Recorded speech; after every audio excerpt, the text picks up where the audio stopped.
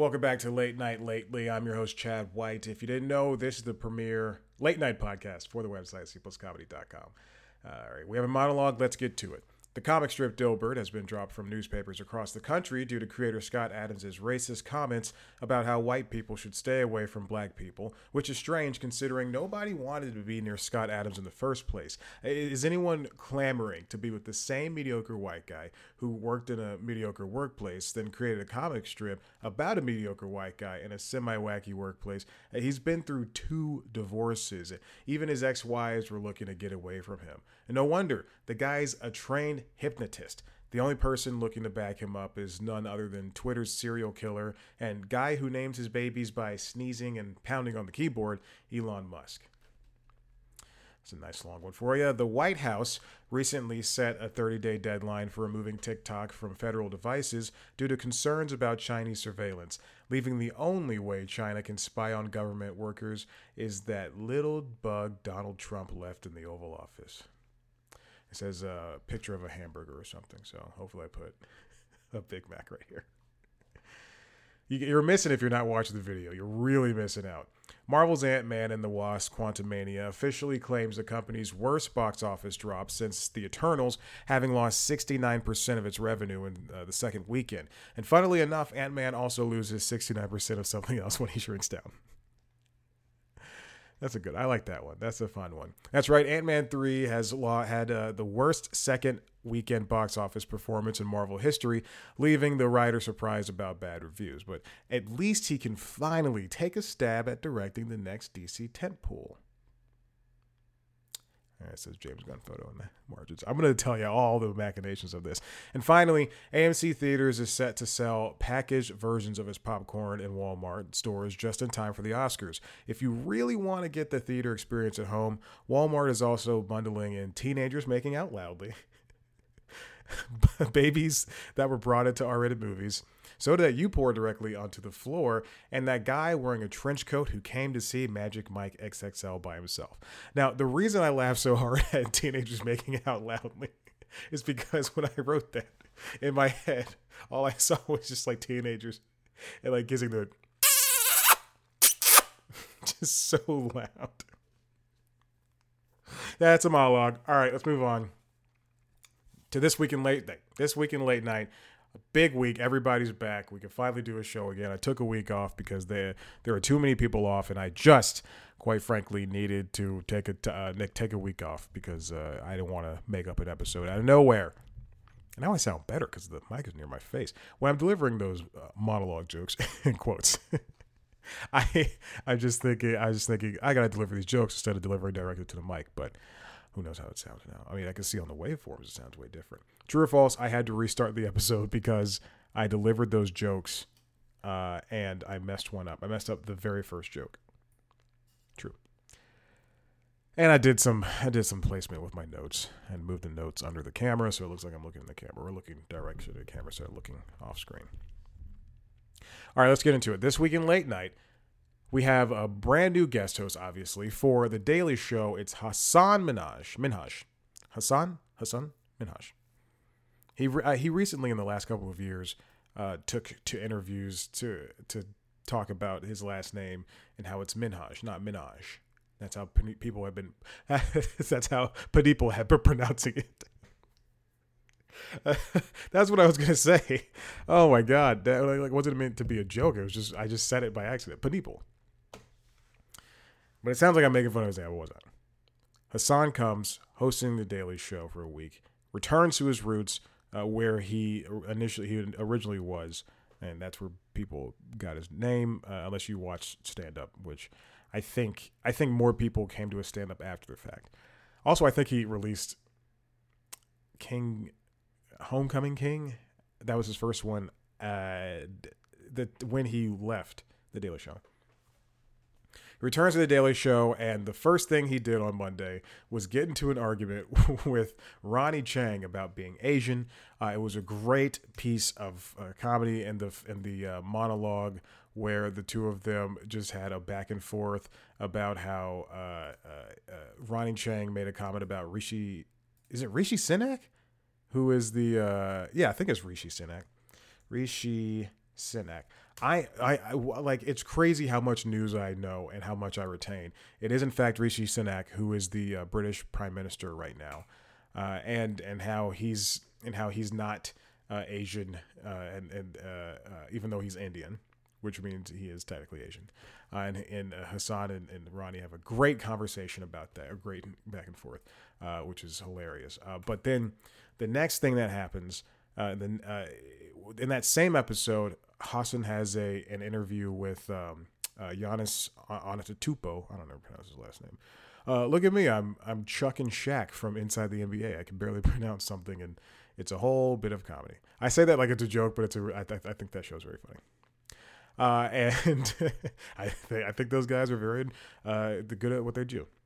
I mean, in fact, we'll get into this right now. So he had a conversation with Giannis, and the last bit of the conversation was how Giannis is so nice and so genuine, and he never talks smack about people. And Hassan wrote a bunch of, Hassan and the team of writers at The Daily Show wrote some zingers, some burns that Giannis can use against LeBron and Kevin Durant and other big name NBA stars. Which is, it's very windy outside, so if you do hear like creaking, the wind is pushing against my balcony door. And it was, I think, in fact, it was a great interview, just led by a great interviewer, and he has a great person to talk to, and it was a very funny bit. All right, no one thinks anything of it. The next day, Skip Bayless and Shannon Sharp over there at Fox Sports is pardon the no, that's not ESPN. Oh no! What is the show that Skip and Shannon is called? I think it might be called Skip and Shannon. Skip and Shannon Undisputed. Jesus, I know Rishi Sunak though, so that's good. Skip and Shannon Undisputed. Skip Bayless brings out for a segment the Giannis interview, but he doesn't include the interview portion. He only includes the zinger section, the burn section, and then that's it. There's no context around it, and he looks down on Giannis. He's like, Giannis, why are you doing this? Why are you talking bad about these other people? You should look at their numbers and things of that nature. But Hassan used that to his benefit when he takes to something that I wish The Daily Show would do more often, because I do think that with Trevor, these were great, the behind the scenes stuff. But now that we have these new guest hosts, I would love to see their takes on things. I mean, because I can only guess that they're talking to the audience. But Hassan got a after the cut for the on the Daily Show's YouTube channel. So he got a 6-minute segment talking about how Skip Bayless and the and just the general idea, which I hate this term, of the media, take things out of context and blow it up and try to essentially attack the target for no good reason, which is something that, when it comes to, let's start in the bigger portion of the quote unquote media, where they take these things out of context. I've seen it in late night. I've seen it in sports analysis. I've seen it in the regular news. It's just something that's easy to say, here's a quick sound clip, and let me push this out, and then so we can have a nice 5-minute segment on it, so we can get the base just riled up. It's something that Fox News is really, really good at. But in terms of them and other conservative sources, they're able to contort that into something else and take the meaning just out of proportion. But again, I'm talking about the whole of the quote unquote media. I sound like a Alex Jones or like one of these other jackasses who like the media. Which does not make me feel good to be compared to that red-faced ogre. You wish he was an ogre. But I mean, so that's the larger context of what an outlet does. Now the thing in terms of sports commentators, or sports analysis rather, not sports commentators, because those are two different things, but sports analysts, someone who goes on to get up on ESPN, or someone who goes or the guys at the Inside the NBA, or just the people at MLB Network who host a show, which MLB Network's off of YouTube TV, so I don't know what shows are on there. MLB Tonight, can't watch. Obviously they need something to talk about. When you have a show, even something as small and as worthless as Late Night Lately, or any of the other bullcrap shows that I host on this network, this platform, it really makes it easier for you to be able to go, this is what I need, this is what I can talk about because I know this much about this, I know everything about this, as opposed to sitting down and knowing the facts to everything and then delivering upon those facts, and it's something that I think, so take Fox News out of the equation and let's just focus again on sports. A lot of these shows, and particularly on going from the top echelon of ESPN all the way down to the bottom tier of CBS Sports, Fox Sports, and the rest, anything that's not a dedicated singular sports show. Anything on Good Morning Football, they're gonna, when they talk about something, a story like that, they have 4 talking heads, sometimes 5 or 6, and then they can all like cover that one topic and tie it into the larger picture, or if they need to, or just cover that one topic and cover everything perfectly. But in terms of something like Undisputed, where they have or Get Up, or Stephen A's show, First Take, where they have all of these wide ranging topics to hit, and they have an hour show to do it, or however long Undisputed is. It's gonna be those morons, mostly men, just yelling at each other and screaming, and that is like conversation. It doesn't make for, it's not a good representation of how analysts, journalists, people who talk for a living should be. It shouldn't be a something where you just bowl through half of a topic when 50% is laying on there on the cutting room floor. So all that to say is Skip Bayless and Colin not Hayworth, who's it? The rest of everybody who's like one of those people are just kind of annoying and stupid. Take that. Next up, Michael B. Jordan and Jimmy Kimmel's moms are friends. Michael B. Jordan stopped by Jimmy Kimmel Live to talk about Creed 3 and directing and his new underwear ad. And his mom was there, and Jimmy Kimmel's mom was there, and they were friends way before Jimmy and Michael even knew each other. Whoever calls him Michael. If I was friends with Michael B. Jordan, I'd be like, Michael, Mike. Probably punch me in the face. And then same thing on Jimmy Kimmel. Courtney Cox and Jimmy Kimmel did, and this, and I mean, all right, hold on, I'll finish the sentence. Jimmy Kimmel and Courtney Cox did. Jimmy Kimmel had a Jimmy Fallon moment, and they had a little extreme indoor balloon toss battle thing. Now, this is something that really stood out to me, because when I watched it, it just seemed so anti-Kimmel. This just seems like something he normally doesn't do. Like for Kimmel, you usually see pranks, usually see live witness news, you see the belly flop contest. But this, I'm pointing to the stream, this extreme stream, the YouTube page. What? I'm pointing to the stream. I love that YouTube stream, Jimmy Kimmel Live. My other favorite YouTube stream is CBS Sunday Morning. What else is in my related videos, suggested videos? I love my favorite other stream is The Daily Show, Late Night with Seth Meyers. Anyway, I'll stop. But this one stood out to me in particular because, again, it's so anti-Jimmy Kimmel. But when you go on to youtube.com, to watch, like you don't know what that is. Like when you go to YouTube to watch this clip, it only has 54,000 views. And it has the making of something that Fallon would put out, or even Corden's early years would put out, and it would have 10 million views in week one, or day two, whereas you have a Friends, like somebody from Friends, doing a stupid, silly thing, playing a stupid, silly game with the host of a popular late night show. And it's all commentated on by the second guest, who is a big time comedy actor who is also promoting a show, a show with or movie. I don't know what History of the World Part 2 is, what medium it is, but also promoting something, a project from Mel Brooks. But it only has 54,000 views at the time of this, which is crazy to me.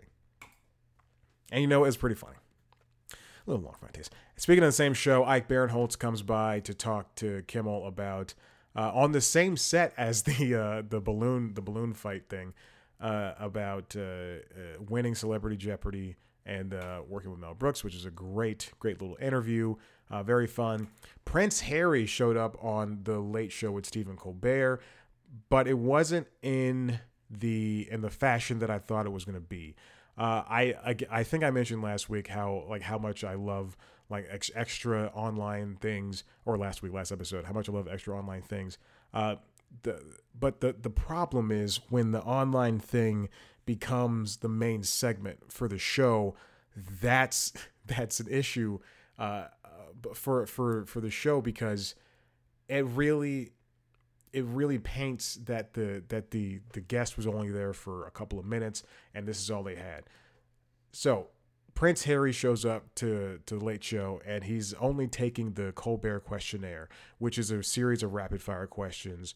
And you can tell this is the first time I've ever seen the questionnaire, but it's a series of rapid fire questions to Harry. Now this is the thing. Again, I didn't think I knew that they did this on television, but he just asked Harry questions like aisle or window on the airplane and things of that nature, things that are just so cursory that it's like just kind of throwaway, which I mean to them it might not be throwaway. This might be all the time they had, and they might have been like, hey, let's ask him about his book, let's ask him about how his penis got a frostbite, his frozen penis, or freeness, I guess. I don't know how his penis got frostbite on it, or how about how they have to move out of the house that right, they have to move out of their house, right? Hold on.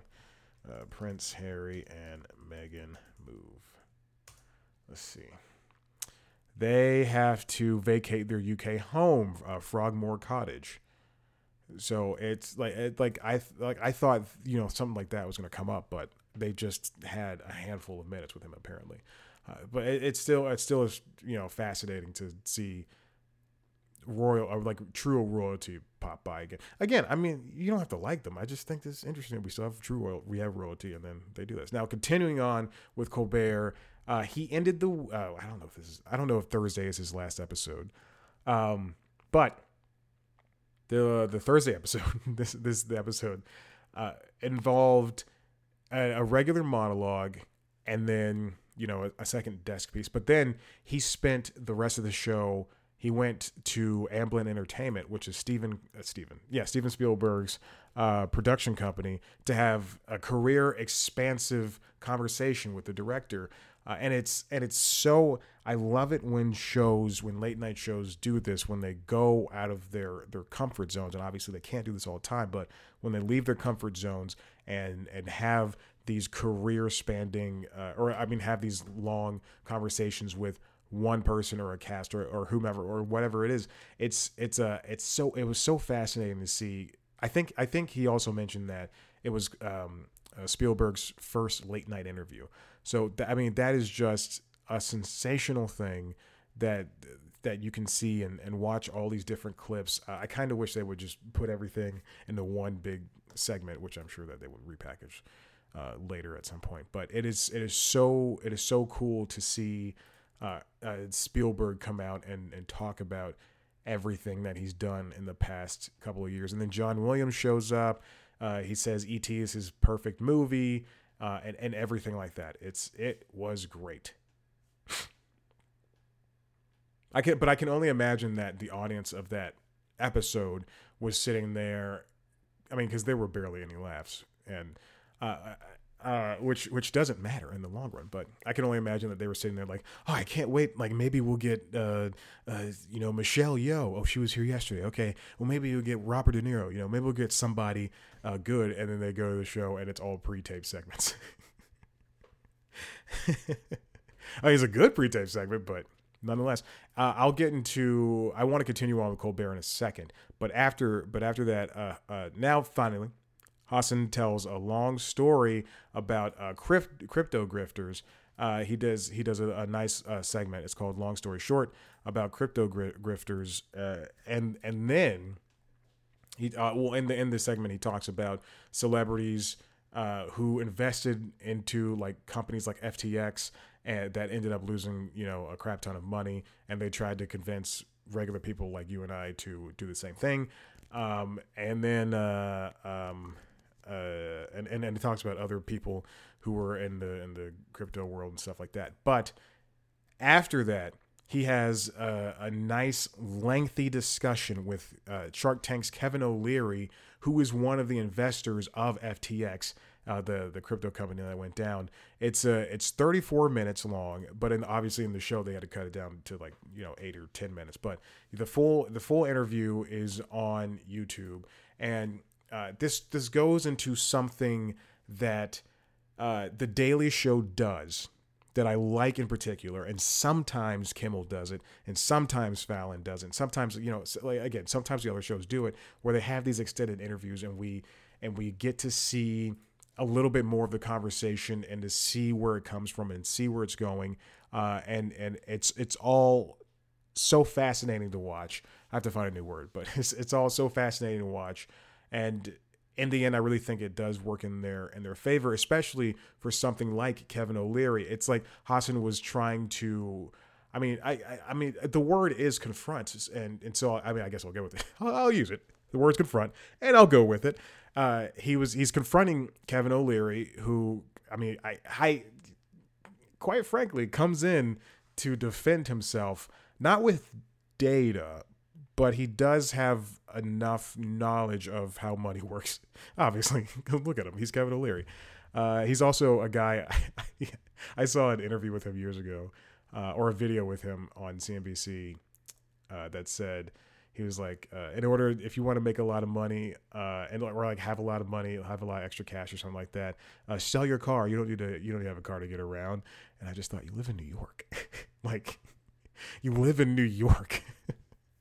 Of course you don't need a car to get around there. You live in Manhattan. You're a train ride away from Cronuts. Anyway, but he like this interview is something that I think a lot of people in his position, and then let's make it political. A lot of people on the right, when they're invited to shows like The Late Show with Stephen Colbert, and let's go back to Colbert when Colbert talks to Spielberg, a person who doesn't normally come to late night or ever, if at all. It's something when you can have a long range conversation and put words to meaning to words that, or meaning to projects that you've been putting out, or truly just try to back up something you've been saying is kind of one of the more adult things about it. I mean, not everything, again, this is late night where it's built around comedy, but not everything has to be a joke. Well, Colbert didn't force any jokes when they were not necessary when he was talking to Spielberg. Hassan, when he did something that Colbert did when Ted Cruz came on The Late Show early on in that show, they showed a clip on The Daily Show of Kevin O'Leary essentially eviscerating people who come on Shark Tank without any knowledge of what they're doing. And then the last clip was particularly brutal, and the audience just started booing him. Like, well, people in the audience, not the entire audience, but the audience just started booing him, and people in the audience started booing him. And Hassan goes, "Hey, don't boo him. We're trying to have a conversation." And then Kevin tries to prove it. I'm a big boy. He goes, I can handle it. But I think the overall conversation is really good, and I do think that Kevin, he's a smart guy and he carries himself well. And Hassan is just as good, and Colbert is the same. It is so great to see these conversations be done on things that are typically reserved for fodder. 7-minute segments where an A-list and an A-list guest comes in, and then like a B-list follow-up, an A guest comes in, then a B guest follow-up, and then we do music or we do stand-up, and then we head out. And but when we open up to this type of dialogue, we can have more expansive conversations. So that takes me into the topic for the week, which there's no time for, essentially. So this 30-minute show, The Problem with Jon Stewart return. And it's a show that is on Apple TV Plus. I was going to say AMC. On Apple TV Plus.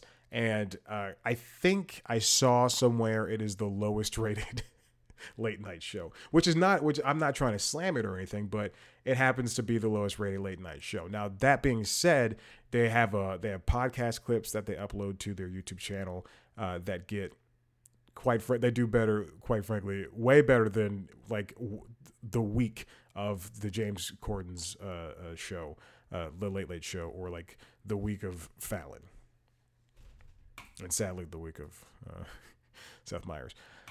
And so it returned. I decided to watch it. Oh, and then what's his name? John Oliver came back too. I don't know if I talked. It was great. They talked about artificial intelligence this week, I believe. Classic John Oliver, whatever.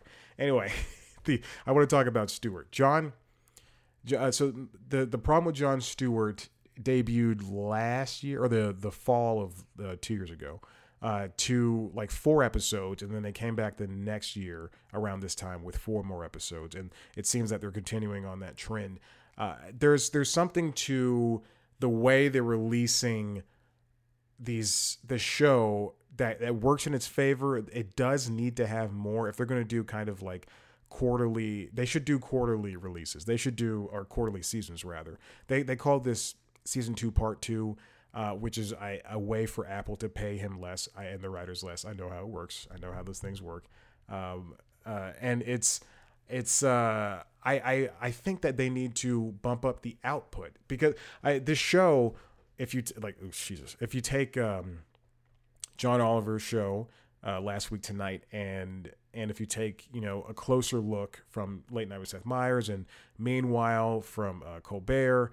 Those are all segments or shows that cover one topic, and then they go in on it really hard. And so add Problem with Jon Stewart to that situation, and I think he does a very similar and admirable yet different job compared to those other, I was going to say contemporaries, but I think that's the word, contemporaries. When I watched the show, I watched the first episode, and it wasn't really working for me. And I would pop my head in every so often. And I really think that, what am I trying to say?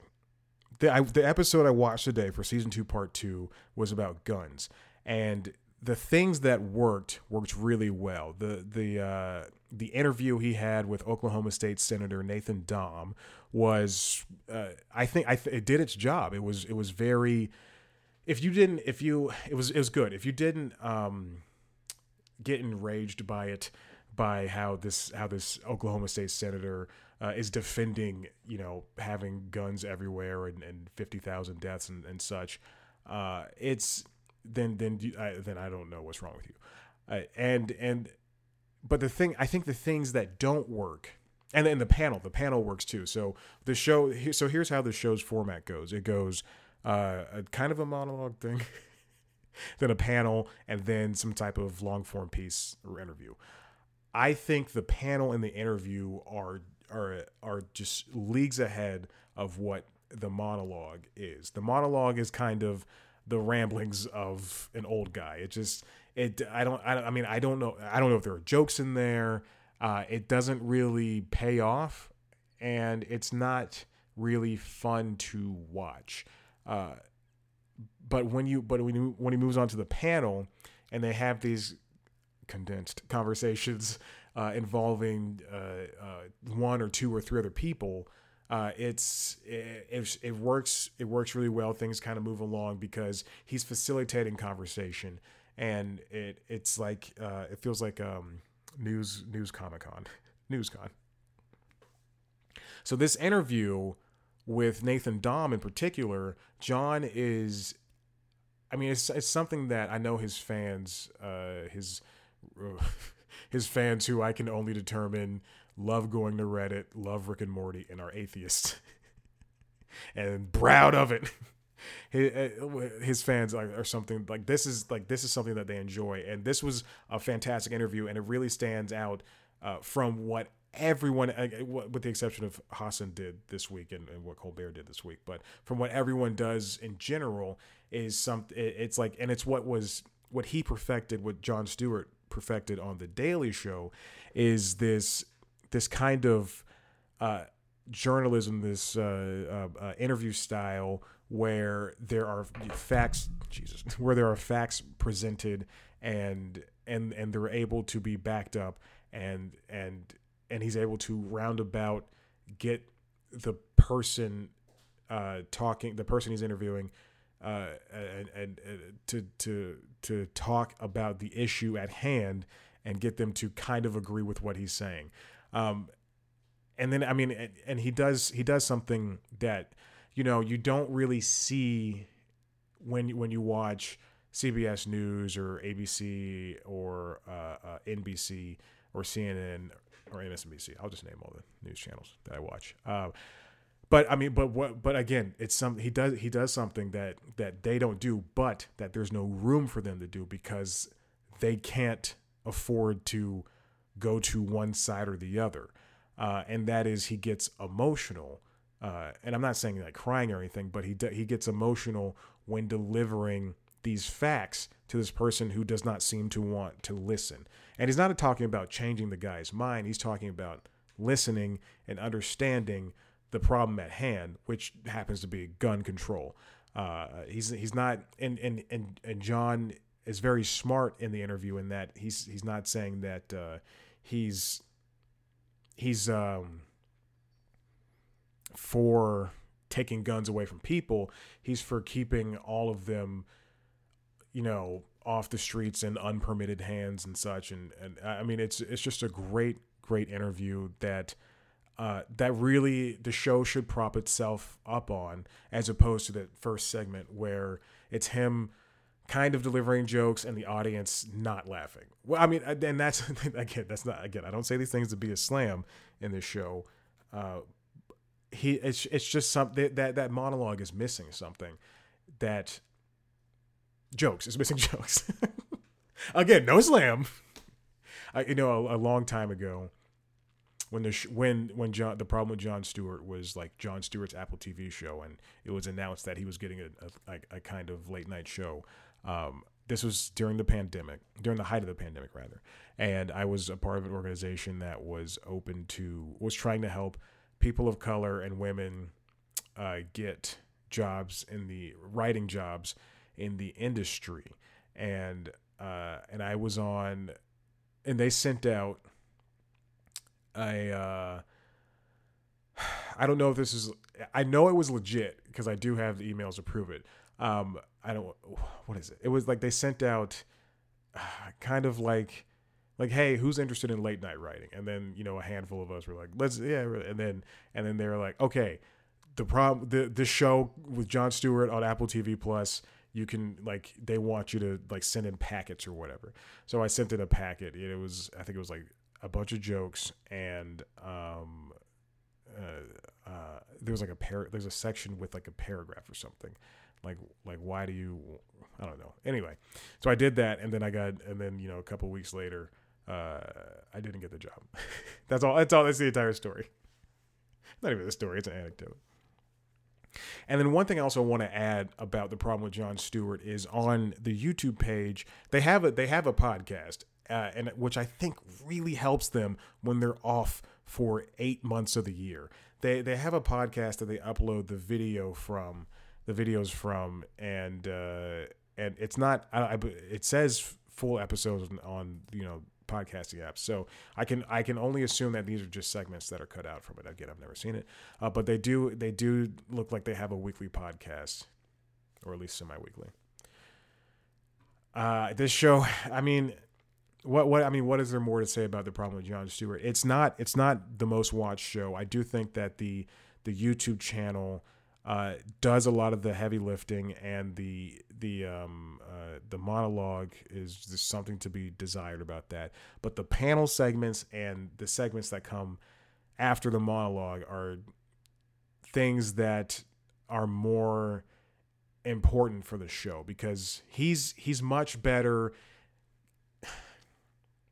With The Daily Show, Stewart, and same thing with The Colbert Report, Stewart, and I mean, with all late night hosts, they're all kind of playing these characters. But when you get down to the serious nitty gritty, when you get, that was the dumbest thing I could probably say, but when you get down to the seriousness, when you have Seth Meyers interviewing a writer that he really likes, or when you have Jimmy Fallon, I was going to say talking to his friends, but that's still kind of funny. When you have Colbert talking to a business person, when you have Jon Stewart talking to a senator who is against gun policy reform, there's a code switch back to where they're going from a character who delivered a monologue to a human being having a human conversation, which really pays off for them. And it's not jarring, because the jokes are over, and when it's time for a joke, we know it's time for a joke. But when the audience has to sit there and just take in these people, when they have to take in person A talking to person B, then it really brings home the idea that everybody's human in the end, and these are humans dealing with human problems, and then that can also turn into extraordinary problems. So there's that.